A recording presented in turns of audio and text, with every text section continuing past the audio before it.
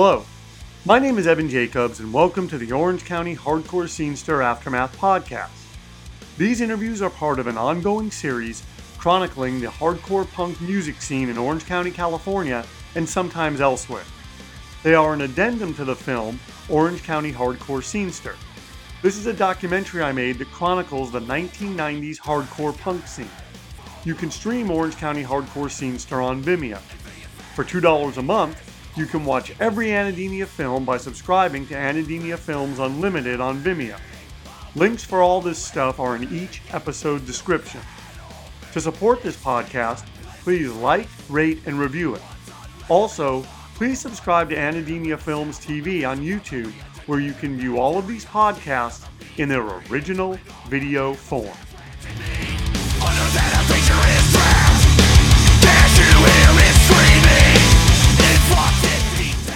All right, we were on our way back from the East Coast. The outspoken trips to the East Coast in '93, we did one in spring and one in fall. Forget which one this was. But basically, me and the four members would drive out, Foyle would fly out, and then we would drive back, Foyle would fly home. We'd play 4 shows in 3 days or something like that, and then come home. We were usually pretty ragged group by the time we got back because we hadn't slept much in over a week. We had stopped for gas in Utah, and most of us ended up in the bathroom at the same time, which is no big deal because we'd been in the band forever. But we were goofy, sore thumbs essentially in the middle of Utah. I was out inside near Beaver actually, and I remember we went to like some fast food place. We were getting some food, and I remember seeing a cop car going through the parking lot. I was like, whatever. But as soon as we got back on the highway, Travis was driving. He was driving a little fast. He kind of weaved a little bit, and then lights come on. Woo! We pull over. We're teasing Travis. You're getting the ticket. You're getting the ticket. They come up. Cop comes up. Step out of the car, and he comes back a little bit later, pokes his head in the driver's side window and goes, they want us all to get out of the van. We're like, what? All right. So, we pile out of the van. We're standing on the side of the highway in Utah, and cops basically, what I deduced is that the gas attendant at that gas station where we all ended up in the bathroom and we were kind of joking around in the shop before going out, he thought we were on drugs.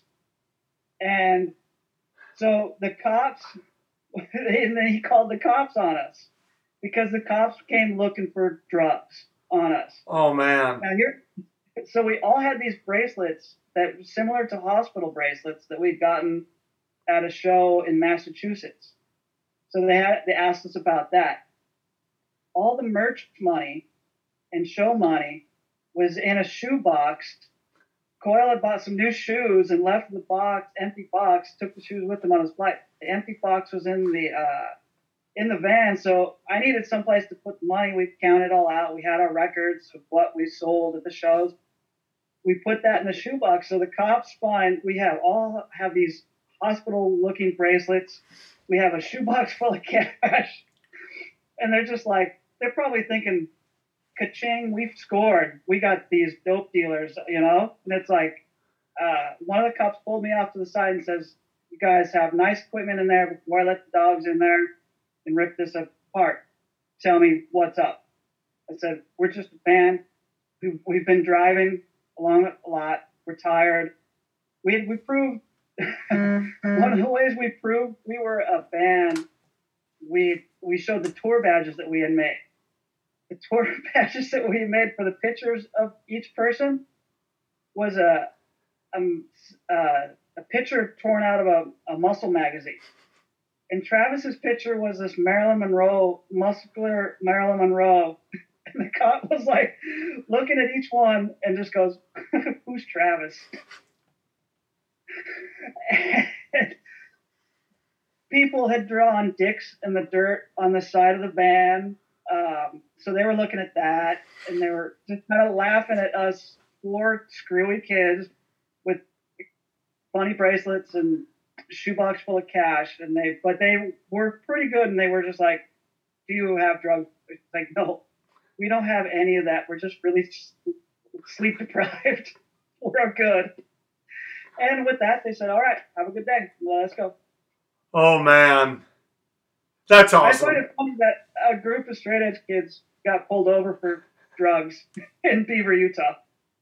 That's awesome. I mean, and just imagine if they hadn't believed you, and then you guys, like, they would have gone through all your equipment. They would have tore the walls off and looked everywhere, and they never would have found a thing. They never would have found a thing. Yeah, they wouldn't have found anything. And oh man, nothing. Because the most they would have found is maybe a bottle of piss. But what I love is all the things that had just inadvertently been done that made you guys look kind of guilty, like you guys were acting, suspicious to them. You guys had the money in a shoebox. You guys, I mean, just all these little things that are like, okay, what's going on in this band? What is happening?